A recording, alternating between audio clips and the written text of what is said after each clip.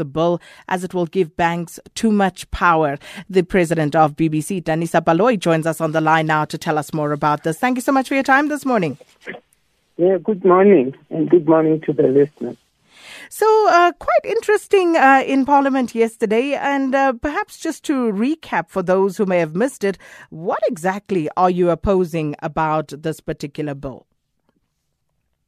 Let's start by saying that we accept 90% of the bill, meaning we want the bill to continue because FICA as it stands now, it already provides for the combating of money laundering, the combating of financing terrorism, and the combating of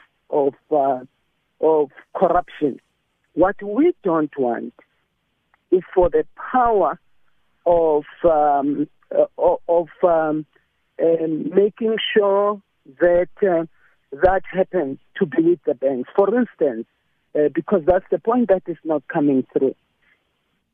At the moment, the banks are closing accounts because they go out there, they check you out. Their role is to flag you. And if there is incorrect behavior out of your account, they have to report you to the relevant bodies, like the Hawks, like the all of those bodies that are regulated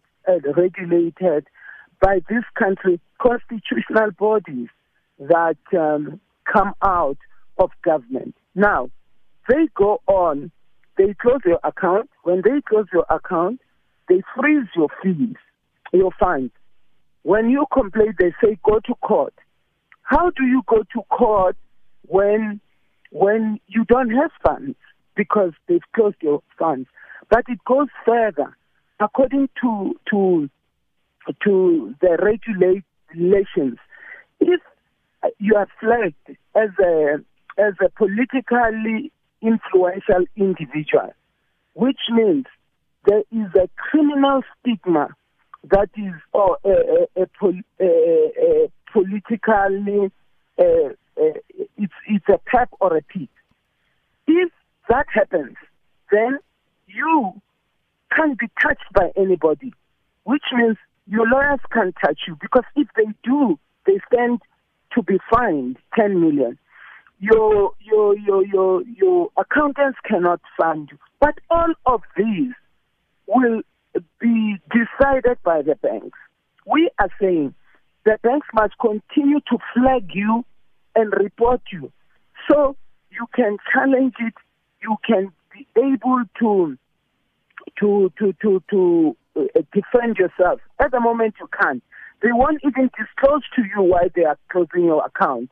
They are just closing. So we believe that too much power, if it is signed, then they decide who is a PEP, who isn't. And the problem is once a PEP, always a PEP.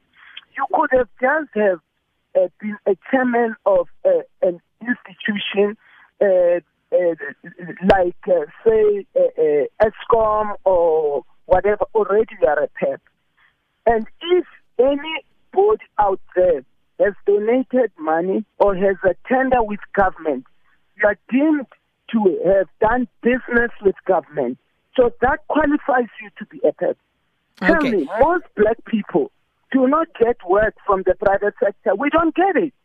So we depend on work that we get from government. And for that, we'll be penalized. And we think it is not well thought through. So the rest of it we agree with. Just for the benefit of our listeners who may not be aware, when Danisa Baloyi talks about PEPs, it's simply an acronym for politically exposed persons. Now, politically influenced person is PIP and PEP. Correct. So you were talking yesterday about some BCC members who actually had their accounts closed. Now, yes. How many of them have had this fate befall them, and are you able to tell us who they are? No, we can't tell you because they haven't given us permission, but it's about 10 now. We might have to ask them to come forward. because sometimes they don't close your account. What they do, they tell you, you are on the list, so we can open an account for you. And that's it. That's where it ends. When you go further to ask, they will tell you that, oh, no. Unless a particular person within an organization gives permission. For instance, with APSA is a Rian Bosa. He is the one who can decide whether you are removed from that list or not, or whether he can give you permission for that account to be opened or not. So I just feel that it violates the rights of people, not I, as the BBC. We believe that particular aspect of it, where it is the banks who have to decide my fate, cannot be correct when I can't defend myself as an individual. So you see, we believe the rights of people as protected by the Constitution is violated. That's the first thing. They also are not trained to be the police for enforcement. Why do they have to enforce? They must report you so the enforcement agencies deal with you. Why must they be the judge, the executioner, and everything? We can't, as it stands, they are powerful themselves. We lost Ms. Baloyi there. Just wanted to ask her, because Parley and Treasury both believe that this bill will actually pass constitutional muster, but unfortunately she's no longer there on the line. We are going to go now, though, to